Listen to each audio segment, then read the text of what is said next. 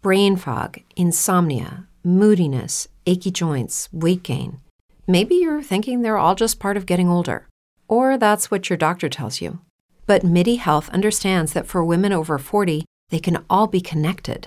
Hormonal changes that happen during perimenopause and menopause are at the root of dozens of symptoms women experience, not just hot flashes. MIDI specializes in compassionate care for women in menopause. Their solutions are safe, effective, and FDA approved. Plus, they're covered by insurance. A convenient telehealth visit with a MIDI clinician can be your first step to getting personalized care. They'll tailor a treatment plan for your symptoms and health history so you can get back to feeling great. 91% of MIDI patients get relief from symptoms within just 2 months. When your body changes, your care should too. Book your virtual visit today at joinmidi.com. That's joinmidi.com. Let's talk about Medi-Cal. You have a choice, and Molina makes it easy, especially when it comes to the care you need. So let's talk about you, about making your life easier, about extra help to manage your health. Let's talk about your needs now and for the future. Nobody knows Medi-Cal better than Molina. It starts with a phone call. Call 866-420-5330 or visit meetmolinaca.com. Let's talk today. Blog Talk Radio.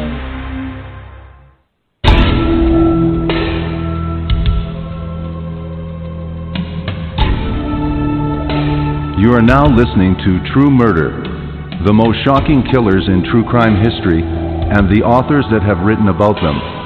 Gacy, Bundy, Dahmer, The Night Stalker, BTK. Every week, another fascinating author talking about the most shocking and infamous killers in true crime history. True Murder, with your host, journalist and author, Dan Zupansky.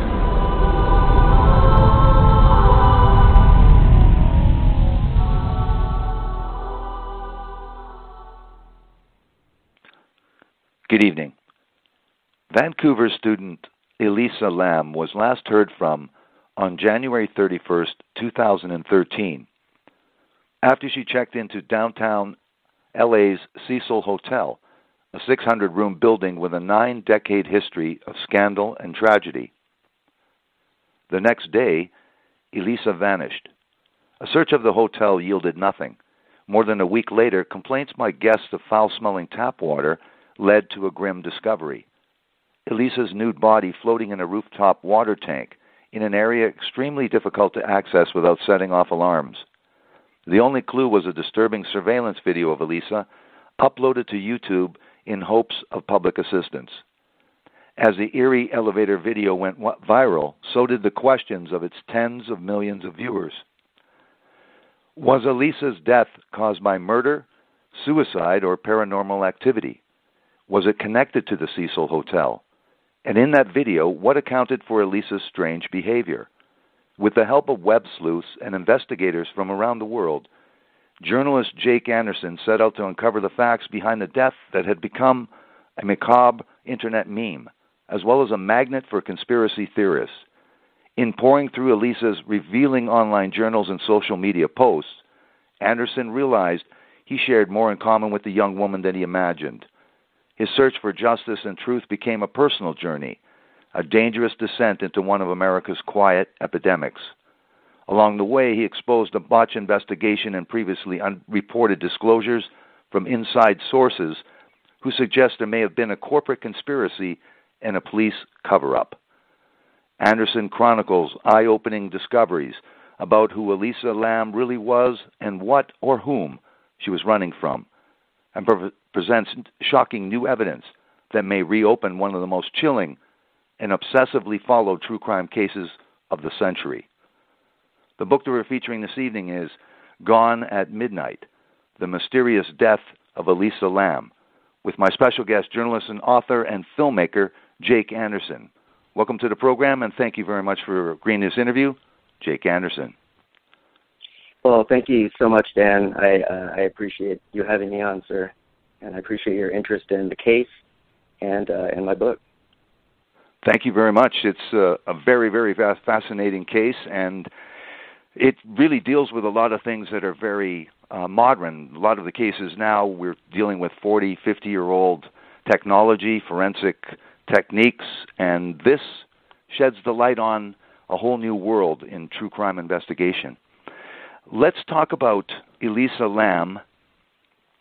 January 31st, this occurs January 31st, 2013. But tell us about a little bit about Elisa before we talk about this incredible crime that was perpetrated upon her.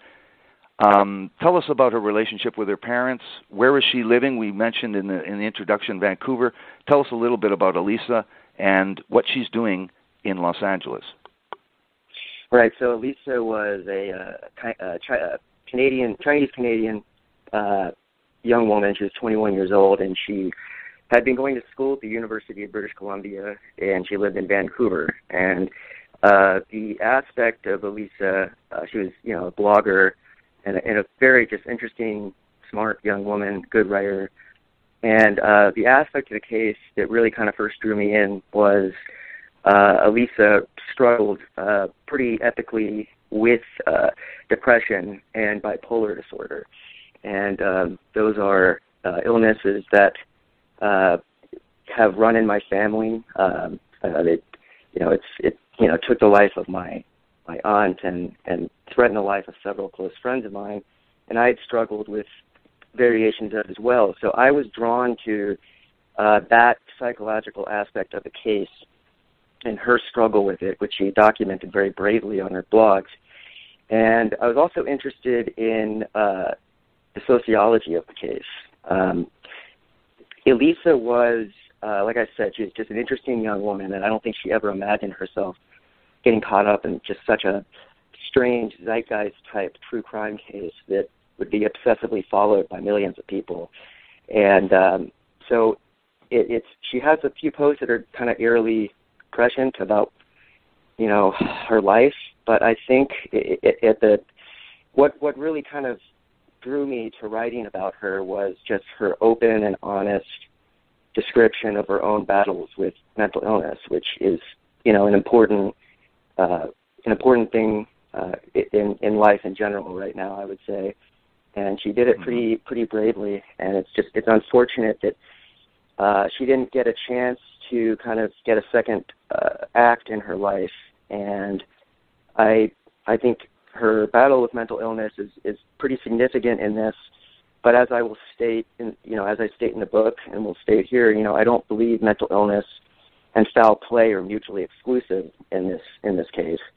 And but that's to kind of similarly answer kind of the first question. That's who Elisa Lam was in a nutshell. A very complicated young woman who was battling something, and that battle is what drew me to the case in the first place. And then I went down new directions up at that point. You talk about all the writing and how candid she was, and she wanted to share her experiences, her depressive state, and talk about the things that were important to her in that state. And that's how you write that you got to know her and the very intimate relationship in terms of the way she wrote and how much she did share what was disturbing her and concerning her in her life. Let's talk about the tour, the California tour. She's from Vancouver. She's a student. She's 21.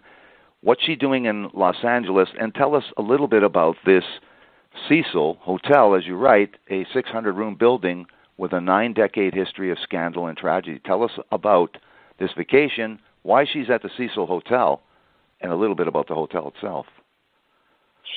So yeah, Lisa was, I think, trying to turn a corner in her life where I think she spent a lot of her life online. She kind of used Tumblr and other social media networks as a way to kind of not only communicate with other people about her problems, but she liked that community online. I think it probably was easier for her as a person with anxiety and depression to communicate with people online.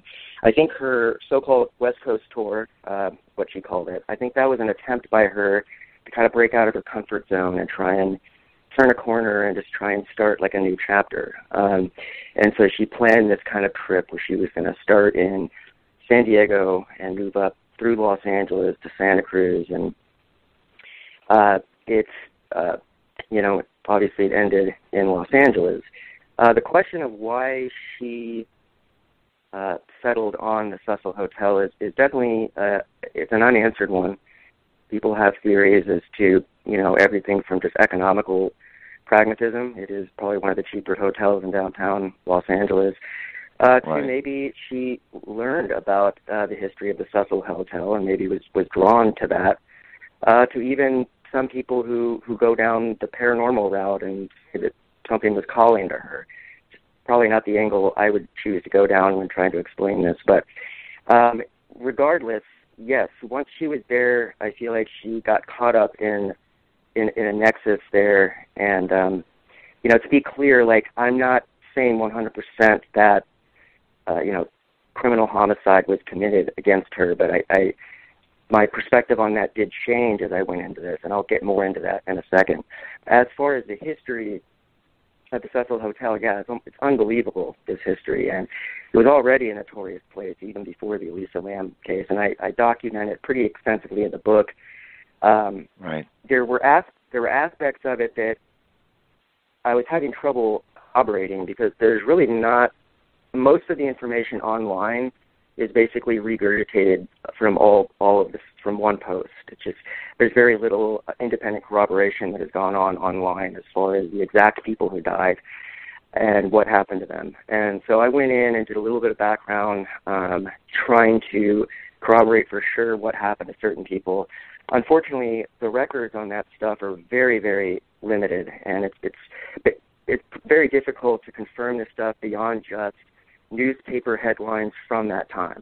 But they started the curse, what I call the curse of the Cecil, kind of started in the 30s, the hotel, around the time the hotel first started. And as the hotel got, as the whole downtown Los Angeles area got kind of just marooned in the Great Depression, we start to see a string of just very grisly suicides that would take place there. And it would range from people slashing their own throats to poisoning themselves to the most frequent of people jumping out the windows of the hotel.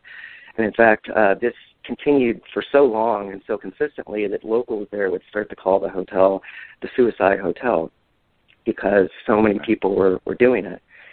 Dozens and dozens and dozens of people. Really grisly stories. One woman unexpectedly gave birth while she was in her room, and without waking up her partner, she dropped the child out of the window. And just very, very grisly, horrible stuff that I'm tempted to not even talk about publicly because it's disturbing and can be traumatizing for people, but it's part of the history. And and then of course we get into the murder of Osgood, the pigeon lady Osgood. Sorry, I'm messing up her name here. And she was strangled, raped, and murdered in her room at the Cecil Hotel, and her murderer was never found. And this is just a small cross-sampling of just the horrible things that have gone on. And this is all before even the 80s started. And when the 80s started, we enter a whole new phase of the Cecil Hotel when two different serial killers took residence there. The first was Richard Ramirez, the Night Stalker. And then, most people know about him. Still very shocking stuff. The second, which I read a book about, and I almost feel like it's more interesting almost, is Jack Unterweger from the Austrian Ghoul, they call him.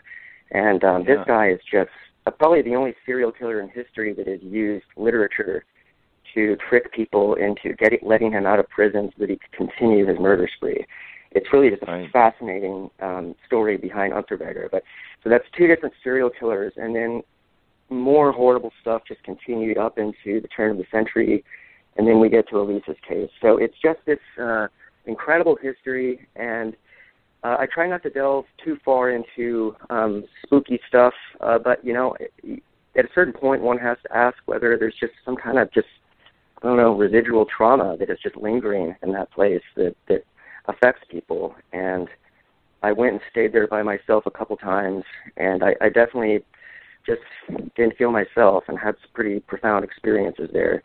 But the short answer, I guess, to your original question was I don't know why Elisa stayed there. She's not very clear. And once she got to LA, she really stopped blogging, and her social media posts just kind of cut off around then. So it's very hard there's pretty much no answer to right now as to why she decided to stay there. Well, let's get to the crime that captivated everyone's imagination. Of course, it's the video that really did the trick in terms of this case, but also just the description of the crime itself.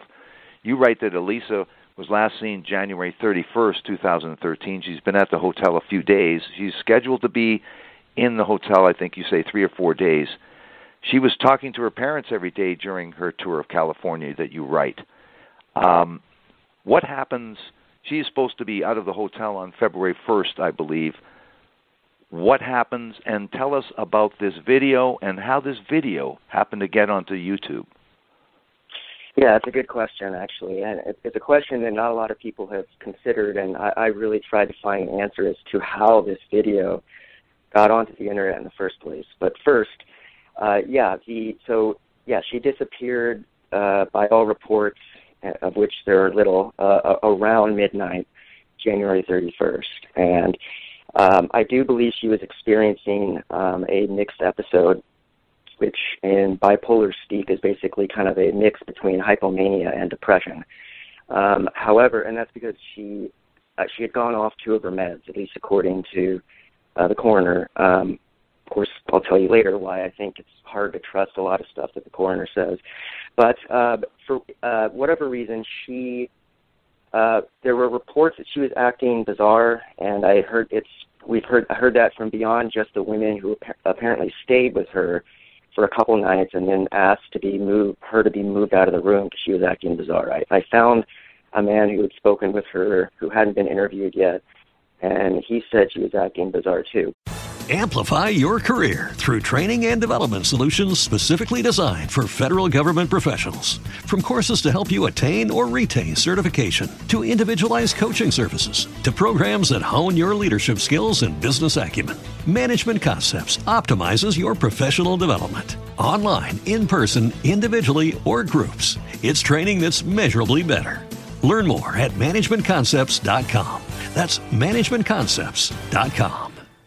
But like I say, just because someone has mental illness, that does not mean that her death was necessarily an accident. And in fact, studies routinely show that, particularly women with mental illness are far more susceptible to sexual predators.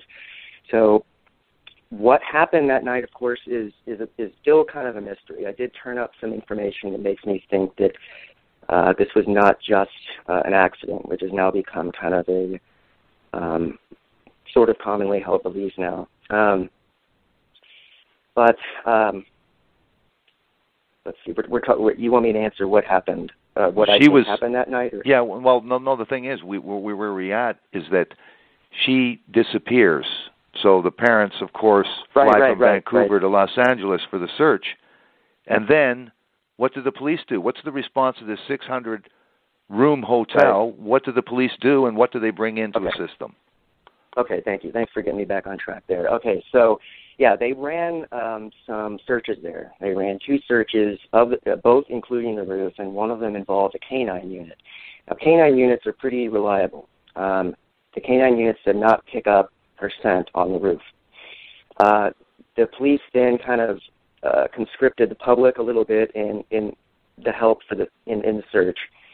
And then about a week later, they released this very cryptic surveillance tape, probably one of the most cryptic surveillance videos that's ever been on the internet. And it, went viral. And my confusion with this tape has always been why it was released and why the nature in which it was released. I don't understand. The surveillance tape doesn't really show who it is. Like, it's so pixelated and blurry that it's not good for identification purposes. And since there's no one else in it, it's not good for identifying any suspects either. So I'm not sure why it was released. All it did was stigmatize her and make everyone say that she looked crazy. And furthermore, the police didn't even release it publicly. For some reason, they gave it to this journalist named Dennis Ramiro, who released it on his YouTube channel. And Ramiro has steadfastly refused to discuss how he came into possession of it. I mean, I was pretty much begging him to talk to me. I mean, he's a journalist. I thought journalists were supposed to be about transparency, right?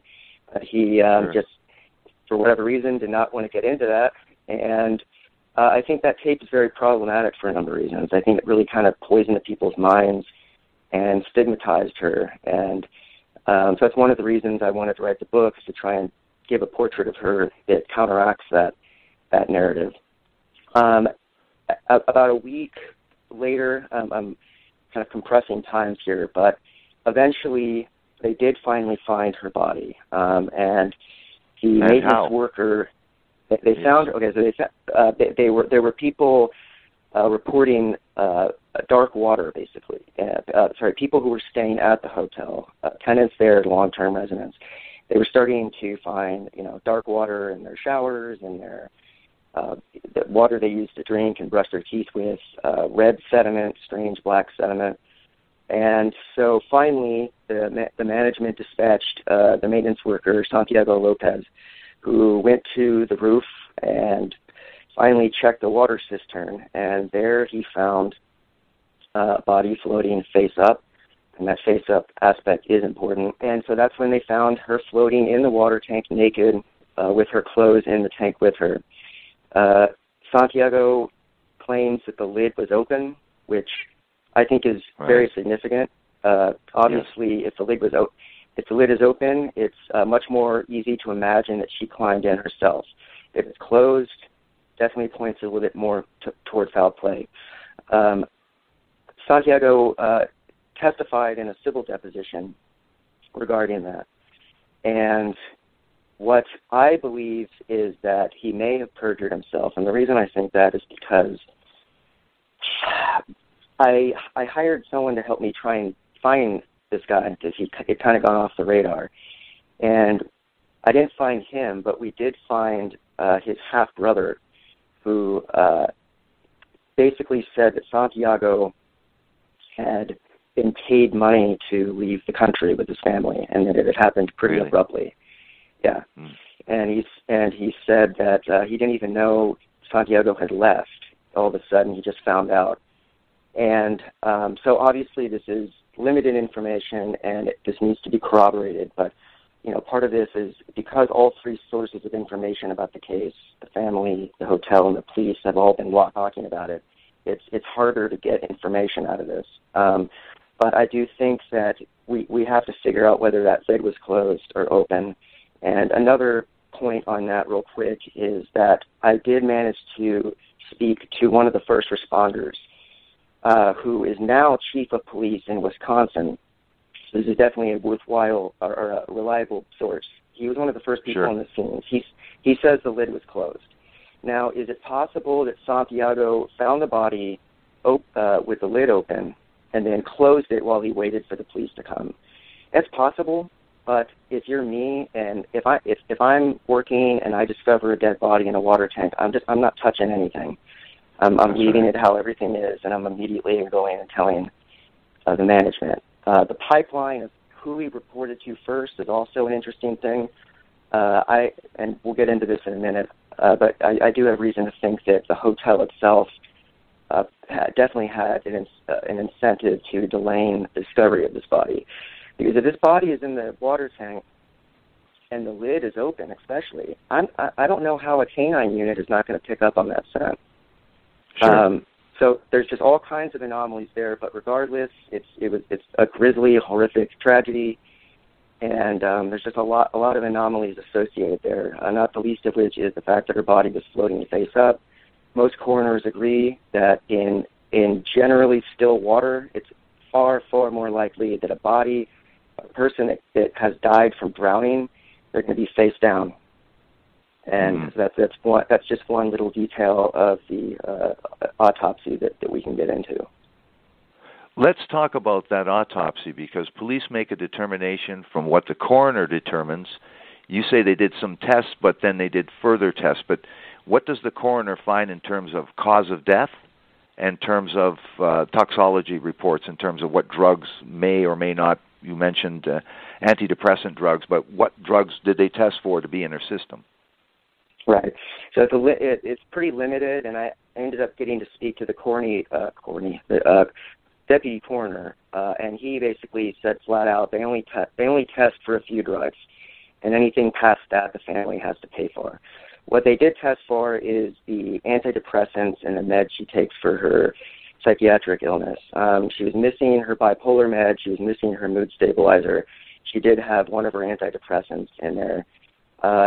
So the conditions were right for her to be having maybe a mixed episode. But as far as the autopsy itself, they did not find any evidence of foul play in terms of like bruises or lacerations on her that would be immediately indicative of foul play. They did find some strange like injury to her anus that they tried to explain as like the decomposition process forcing things to happen in a way that's grisly. Independent coroner I talked to said that definitely should have been looked further into, and that in fact he does not even think that, there's really no reason why they concluded that it was a drowning. According to an independent coroner I talked to, and this is all kind of not going to pretend that this isn't controversial. Like we don't know for sure. Right. People have differences of opinion. Basically, is what I'm saying. But the independent coroner I talked to said that it does not look like she drowned. Basically, there was very little water in her lungs at all, and no water in her stomach. And they didn't do other tests that they should have done to find out if she had drowned. And obviously the question of whether she drowned is very important, because if she didn't drown, she must have died before she was put in the water tank. But right. The autopsy is just problematic for a few different reasons. But what they did basically say is they believe bipolar disorder was a contributing factor to her death. The LAPD psychologist I spoke to said that the detectives didn't once consult him or his team about bipolar at all. So it kind of seems like to me that using surveillance tape and the medical reality that she had that illness, I feel like they just kind of use that as just an easy way to explain the death, because they were overwhelmed that week because of the Chris Dorner manhunt. And I just think in general they just didn't have the resources at the time to look more into it. And they just did not gather the kind of evidence that needed to be gathered to prove anything.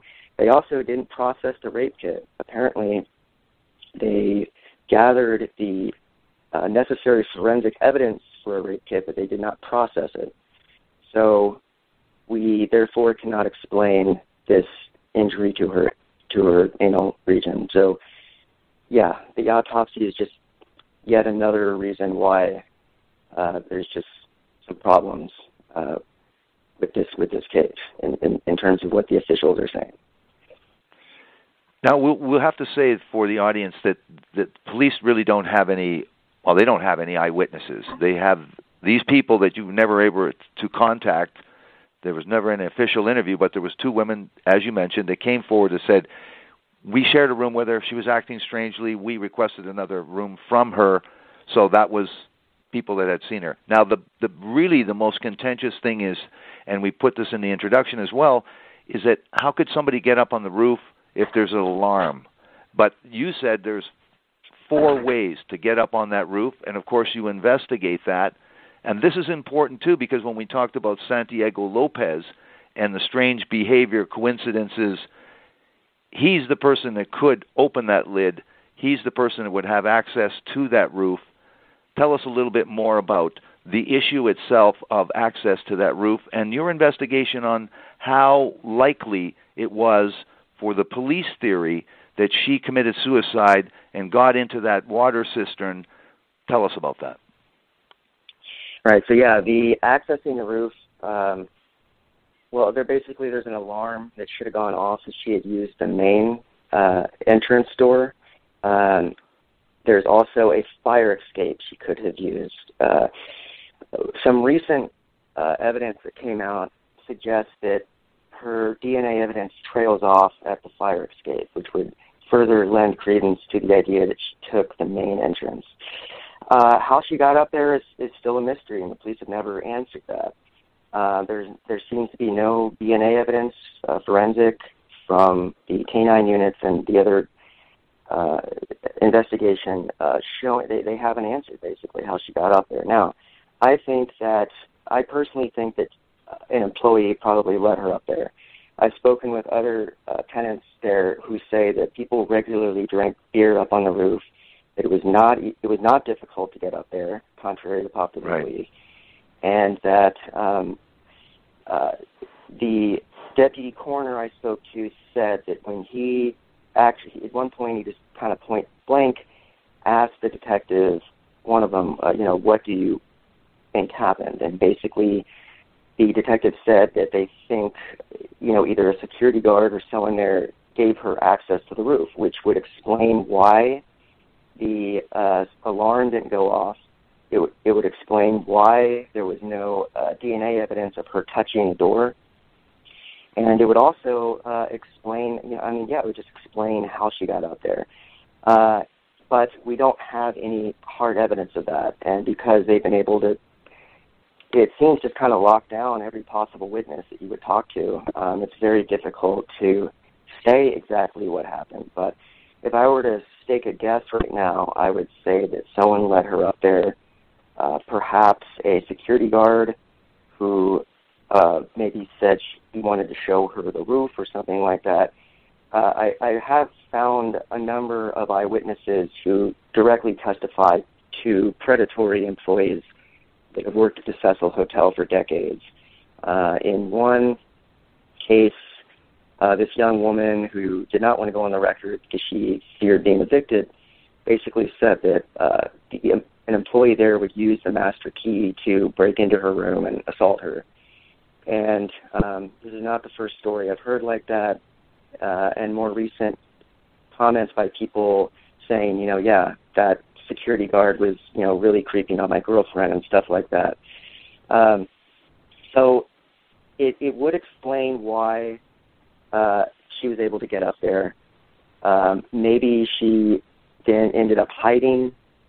It's still a big mystery what happened up there, and I hope we're able to get to the heart of that at some point. It's going to take, basically what I hope to do is just kind of kick the door open a little bit more, and hopefully, we're going to be able to get to the bottom of this, because, if this young woman was just preyed upon at this hotel, it's pretty doubly tragic that then they're blaming her mental illness on her own death. I would say at this point, my belief is that someone let her up on that roof. I don't see any other way she would get up there. Amplify your career through training and development solutions specifically designed for federal government professionals. From courses to help you attain or retain certification, to individualized coaching services, to programs that hone your leadership skills and business acumen, Management Concepts optimizes your professional development. Online, in person, individually, or groups, it's training that's measurably better. Learn more at managementconcepts.com. That's managementconcepts.com. Step into the world of power, loyalty, and luck. I'm gonna make him an offer he can't refuse. With family, cannolis, and spins mean everything. Now, you wanna get mixed up in the family business. Introducing The Godfather at ChumbaCasino.com. Test your luck in the shadowy world of The Godfather slot. Someday, I will call upon you to do a service for me. Play The Godfather, now at ChumbaCasino.com. Welcome to the family. VGW Group. No purchase necessary. Void where prohibited by law. See terms and conditions. 18+. Absolutely. Yes, let's use this as an opportunity, Jake, to stop for a second to talk about Third Love. Third Love uses the measurements of millions of women to design bras with all-day comfort and support. Their perfect fit promise: 60 days to wash it and wear it. If you don't love it, returns are always free. Bras in over 80 sizes, including half cups, all made with signature memory foam. My wife, Lisa, took Third Love's Fit Finder quiz. She answered a few simple questions to find her Third Love bra size based on breast size and fit issues. It took just a few minutes, and she ordered her 24/7 classic T-shirt bra. The bra was very flattering and very, very comfortable, she said. It fit perfect. Hands down, the most comfortable bra you'll ever own. Straps that won't slip and tagless labels. No itching. Lightweight, super thin memory foam cups, mold to your shape. Third Love knows there's a perfect bra for everyone, so right now they are offering my listeners 15% off your first order. Go to thirdlove.com/truemurder to find your perfect fitting bra and get 15% off your first purchase. That's thirdlove.com/truemurder for 15% off today. That's thirdlove.com/truemurder for 15% off today. Now you mention in the book the web sleuths. Tricia Griffith reorganizes, purchases the website, and you talk about the amateur sleuths in the world that were fascinated with this case. And you talk about the numbers, 1 million views in a month. You tell us a little bit about the response of this case, the kind of numbers that some of these sites experienced. Tell us a little bit more about this phenomena. Sure, yeah. I mean, it's definitely one of the aspects of it, like I said earlier, that drew me to be interested in the case because, it's kind of an overused metaphor, but it kind of became like a Rorschach test. Like everyone who would look at this case would find some special meaning in it that matched up with their worldview. And so you would have people that believed there was some spiritual paranormal narrative going on. You would have people that were gung-ho on the homicide narrative. And then you would have people that say, this was just an accident and a tragedy involving mental illness. And it goes even beyond that. There's some of the most bizarre conspiracy theories I've ever heard came from this case. And so I definitely think that this case kind of tapped into a little bit of a widespread social pathology that we're seeing come out with the advent of the internet.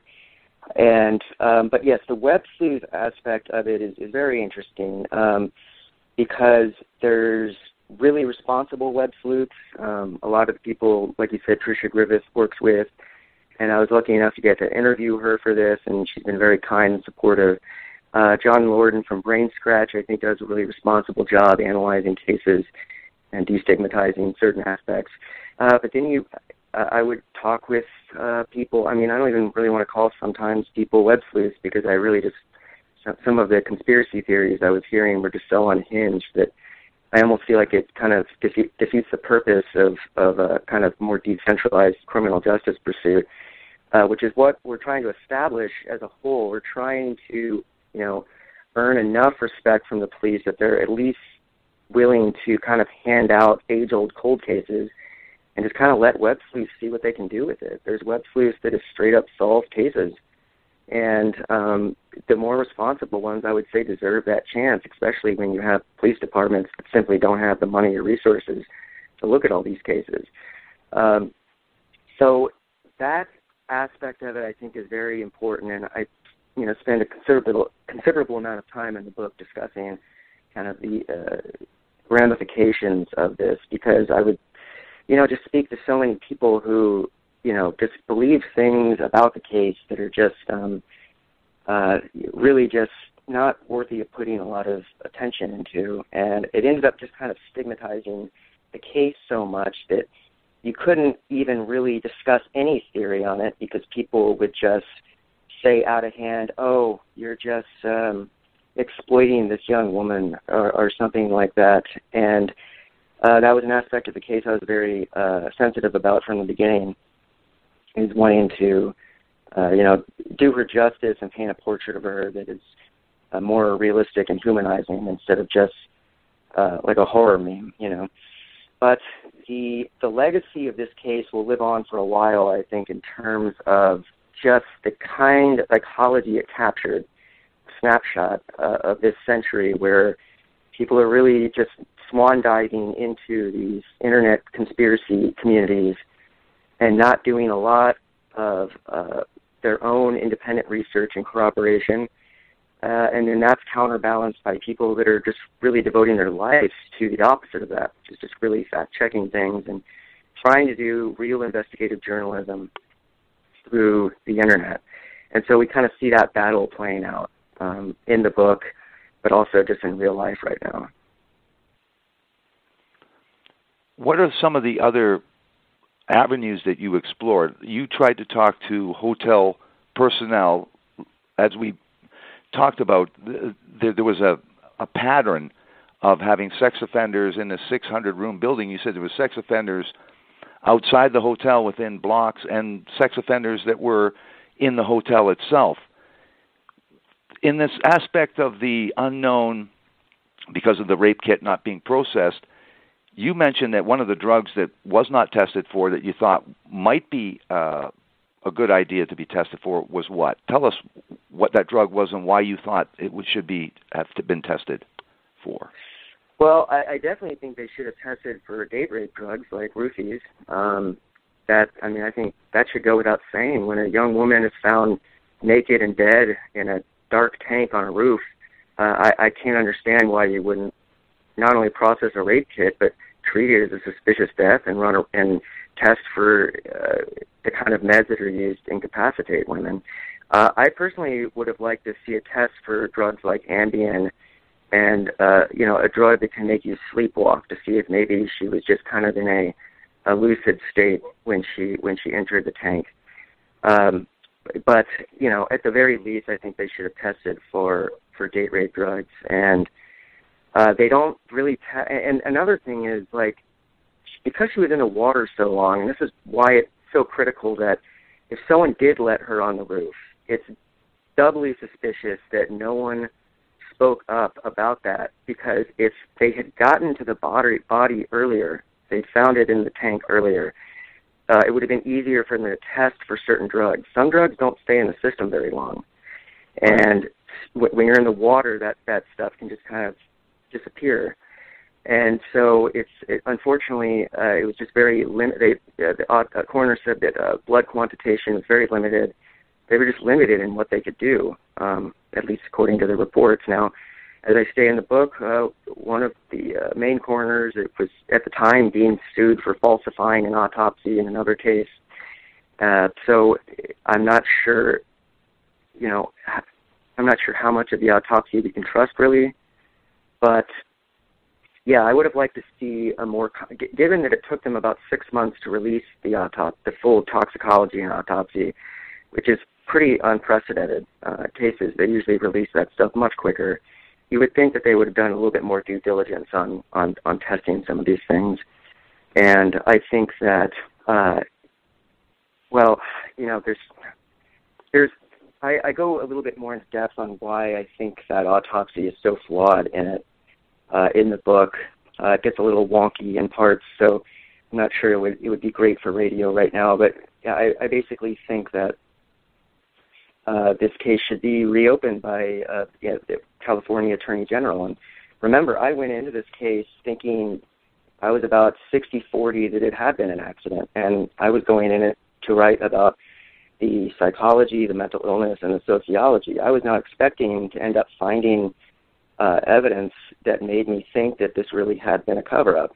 I wasn't expecting to talk to a bouncer on the same street who told me he had spoken with an off-duty cop that said they found some of her belongings in a dumpster. I wasn't expecting to find a whistleblower, an LAPD insider who had retired and who had spoken firsthand with private investigators who said, yeah, this case was completely screwed from the beginning, and that the LAPD and the Cecil Hotel corporate executives were, meeting together in very strange circumstances.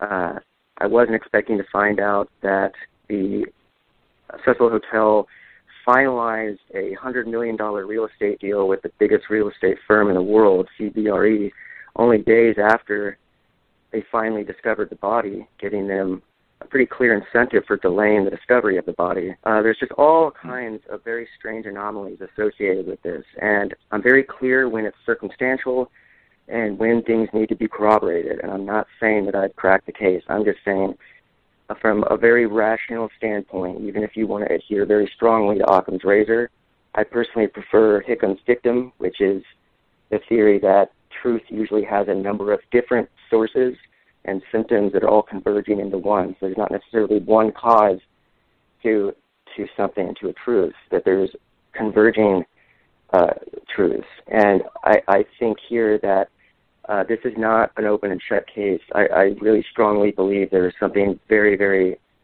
even if her death was an accident, I still feel like they concealed it, and they, I don't know who else would have been paying the guy who found the body and maybe perjured himself to move his family out of the country. Besides that hotel, yeah. there's major smoke here, and it really, without the family being involved, it's next to impossible that it's going to happen. But, maybe we can get some people talking about this case again in its full context. It's interesting, too, when you talk about this business deal that obviously does not want to have a murder involved at a hotel and the ensuing publicity, given that this hotel already has a notorious reputation. And it's interesting, too, a normal open investigation where you would have things not concluded and people would be thwarted from investigating by saying, look, this is an open investigation, we can't tell you anything. This is much, much better in terms of suppression and saying this is a suicide, case is closed, coroner's concluded, we have no other evidence. You also talk about a civil case launched by Elisa's parents, and at first you hoped that this would it would be forced to reveal valuable information that you weren't getting from anywhere else. What happened with the civil case? Right, yeah. This was, a lot of us really believed that this was probably the best chance we were going to have to see new police notes, new files from the investigation presented in a civil deposition against the Cecil Hotel for wrongful death. And I was actually, took a train to LA to attend it, and we were all very disappointed when the judge he just threw out the case. It's not like we got 12 jurors and they concluded that the hotel was not at fault. Even if that had happened, we would have got to see a trial, we would have gotten to see new evidence, and new questions would have been answered. The judge just threw the case out from the beginning, and no one really knows why. I mean, whether the case would have succeeded or not, I can't imagine that there wasn't enough there to at least hear the case. So I'm frankly a little suspicious of that, and a little suspicious of the judge for reasons I don't want to go into, because I don't want to get into a rumor mill situation. But I do think that civil case was heartbreaking, and unfortunately the family did not get any compensation there. And one interesting moment in the civil trial was when the lawyer said this was not a case of haunting, this was not a case of murder, this was just an accident. And a lot of people took that to mean, oh, well, that's the family saying that this was an accident. But I think it's very clear when you have a case where they're trying to prove wrongful death in the hotel, they pretty much have to say it was an accident. They can't say it was a murder because then the hotel is not at fault. Mm-hmm. So it was very clear that they were going to be arguing that this was an accident from the beginning. I do not blame the family at all in not pursuing this further. They've been traumatized. I can't even imagine the trauma they've gone through with not only, obviously, the horrific death, but then also just this thing being publicly litigated for years online. It's just the worst nightmare I can imagine. So I don't blame them at all for not wanting to be involved in this at all anymore. But that doesn't necessarily mean that the LAPD has to just literally shut off every flow of information and just refuse to answer questions. I mean, I had detectives blocking me on Twitter for just asking a basic question. I had another detective block my email. And I'm not a combative dude. I'm not a disrespectful guy. I don't troll people. I just ask a respectful question and just try and get a little bit of info, even on peripheral parts of the case. They will not talk about anything. Period. Right. Yeah. And it's interesting, too, it seemed to have some hope, too, because the lead detective in this was Wally Tunnell. His son had been murdered. He decided to live in South L.A., figured, well, I'm not going to move out of this area, and this kid was shot in the head. Right. So you think he would at least be a guy that would be open to the possibility that it was a murder and be more vigilant than, say, an officer that didn't have this happen, and yet the official position from the police is that this was a drowning. What's very interesting, too, is that... Go ahead. Oh, I was just going to make a couple points there. One, Wally Tennille has an interesting backstory. He was part of the crash division in LAPD, which was one of the most notoriously corrupt and barbaric police units in LAPD history that got tied up in the Rampart scandal. I was interested in his backstory, and I really wanted to interview him about it. But yeah, I think a point to consider is that they may have found some evidence, but you have to bring a case to a prosecutor for foul play. You have to have a preponderance of evidence, and if you don't have it, you don't bring the case. There's many, many times when a case isn't even brought to a prosecutor to even consider charges because they might have 50% evidence or even more, but they just don't have enough to charge anything. So I think it could be simply a case where they didn't have the evidence, they were very distracted by the Chris Dorner manhunt, and this is also a final point I'll make about the LAPD, and you can take what you want from it, but it was revealed that at that time they were systematically underreporting violent crimes. For a clean year, they were fudging the numbers to make less murders, less violent crimes in the city. Wow. So maybe they just did not want to work on a murder case because they didn't want that to be in their numbers. You talk about a police officer that was... we talked about Chris Dorner. You talk about the police being preoccupied with that. He was threatening to kill 40 police officers, so you could see that natural distraction and priority for the cops that week, for sure, certainly. What was interesting is that when this video was first released, and you did get another video that you write about that had slightly different version of the elevator video, for our audience and people that may watch this, the video, in that was not the entire video, it seemed. There was people talked about it being edited for some reason. And also you say there was never any other footage. Certainly there must have been some other surveillance footage from some other camera, and yet nothing else was released, was there? No. The only thing they released is the one that makes her look mentally ill. That's the only one they released. Yeah, the time code issue is a big one, and it's definitely been the birth of a lot of conspiracy theories. I'll just make 2 points. I'll make a point and I'll make a counterpoint. So the time code definitely cuts. There's no doubt about it. There's a point in the video, I believe it's 2:43 or 3:43, but I may be wrong on that. But there's a point at which she leaves the screen, and so the time code is pretty muddled. You can't see exactly what it says, but you can clearly tell where the microseconds are, the seconds are, and the minute hand is. You can tell that based on just how things are moving. And there's a point in the video where the minute hand changes. She leaves the screen, and nothing is moving, and then 7 seconds later, the minute hand changes again. So there was definitely a time code cut. Now, the counterpoint now is that the point where someone entered the screen and they wanted to slice that out of there? Possibly. The counterpoint is that there are surveillance systems that are based on motion generation. So it may simply be that it cut because there was no movement in the screen. That's yet one of the many questions that would be lovely to have answered and would be very easy for them to do. It would be very easy for them to dispel that conspiracy. They could issue literally a 2-sentence statement on that, and they could have done it 4 years ago, and that would have been the end of it. But because they haven't spoken about it, it's the perfect place to cut because there's no movement. And I used to do video editing, and that's the perfect place because if you cut between 2 different frames in which nothing's moving, it doesn't look like anything changes. And it's right when she left the elevator. So if someone was coming by at that moment, it would have been the perfect time to do it. Now, does that mean that's what happened? No, not necessarily, but it's definitely one of those aspects of the case that is very eerie, and boy, I mean, if I had the resources for it, I would have brought it to a professional digital analyst and really drilled down into that, and I still hope to do that someday. Wow, incredible. What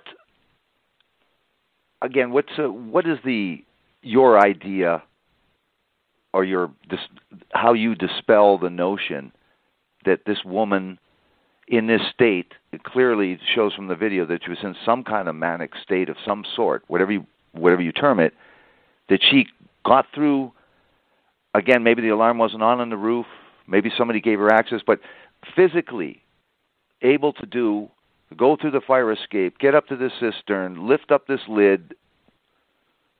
Is there any way that you determined that this was even really feasible for her to do this under any circumstances? Right. At first, that was one of the questions that I think really spooked people, is was this even physically possible? So, first of all, she is definitely acting a little peculiar in the elevator tape. However, I will admit that if you took a random sample of me when I don't think I'm being watched and I'm preoccupied by something and maybe nervous about something, I wouldn't necessarily look, I mean, I might be doing some strange things too. I don't necessarily think her behavior is that strange. She is certainly exhibiting symptoms of psychomotor agitation, which is a symptom of bipolar disorder. I interviewed 2 different body language analysts for the book, and they both conclude that her cognitive dissonance is changing, that her mood is changing, and that she's thinking about someone. Whether that someone was someone who was currently in the hotel or just someone she had a crush on was thinking about. The body language analysis is interesting.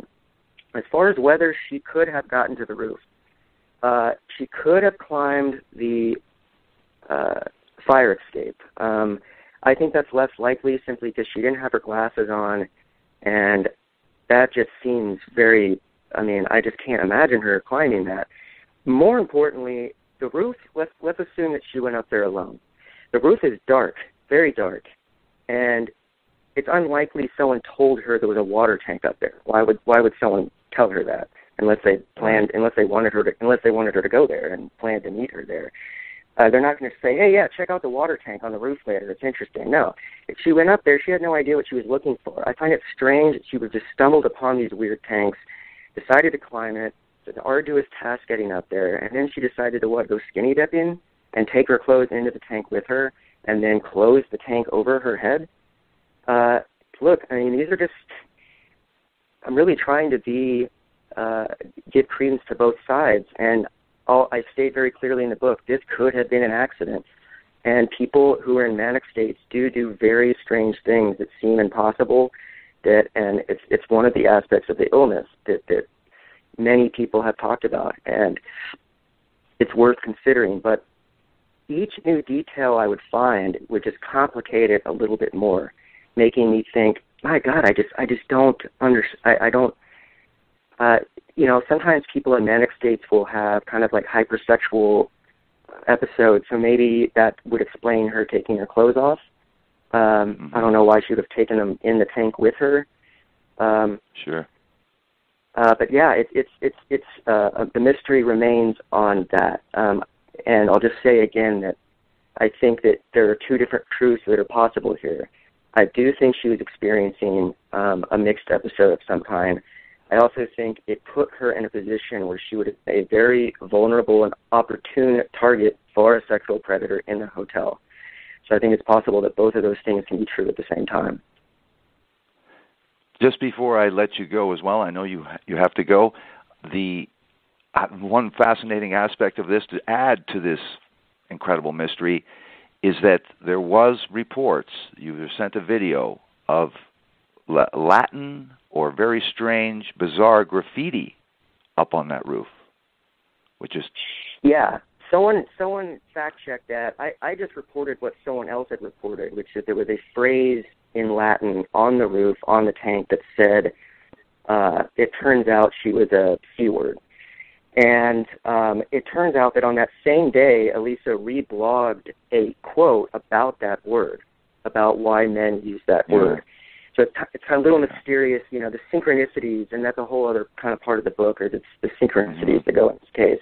For example, the fact that she reblogged a photo of a body falling from a building the day she died. It was actually one of her last posts. And meanwhile, you have this hotel where there's so many people that have jumped out the buildings. And I talked to a woman who stayed there who said that it turned out she stayed there the same week Elisa did and didn't know about that until after. And she said that she had an experience where as soon as she entered her room, she felt this compulsion to go to the window, and she just started thinking about what it would be like to jump out of it. So there's just these strange things that seem to go on inside this building. But as far as, back to the main point here, I keep going off topic, but as far as this quote on the roof, yeah, I mean, I definitely think it's synchronistic, at least, that she's talking about this kind of weird post on the roof. Does it mean that she was up there and saw it and then decided to reblog something about the word? It's possible. Yeah.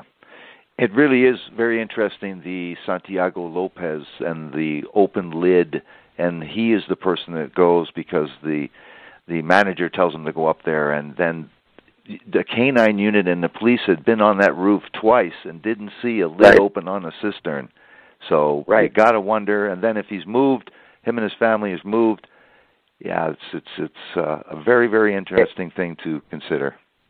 They didn't get a scent, and perhaps it's because the body wasn't yet in the tank, that it was put there later. They were concealing it, trying to keep the news of another dead body in the hotel from coming out until after they had signed this real estate deal. This is just a theory. It's based on publicly available reports. But I'm telling you, there's not one interview about this case with any of the major employees besides what they have testified to in the civil deposition. None of the detectives have talked about it. None of the women who were in the hotel have been interviewed about it. There's something very, very strange about the coverage of this case. And I cannot conclude, based on what I found, I cannot conclude anything else but that something is being covered up. I want to thank you very much, Jake Anderson, for talking about Gone at Midnight, the mysterious death of Elisa Lam. It's been an absolute pleasure. Yeah. Is there a Facebook page or a website that they might go to for further information? You can just, and it's just, Google Gone at Midnight. You can check me out on Twitter if you want, Over the Moon SF. I have a website that I'm kind of revamping into a true crime site. It's called The Ghost Diaries. It started as kind of like a looking into strange, weird theories. I'm turning it more into true crime. But yeah, for now, I mean, if people are interested in the book, you can just Google Gone at Midnight. And Dan, I really appreciate you having me on. It means a lot to me. Thank you very much. It's been a pleasure. Good night. Good night, sir.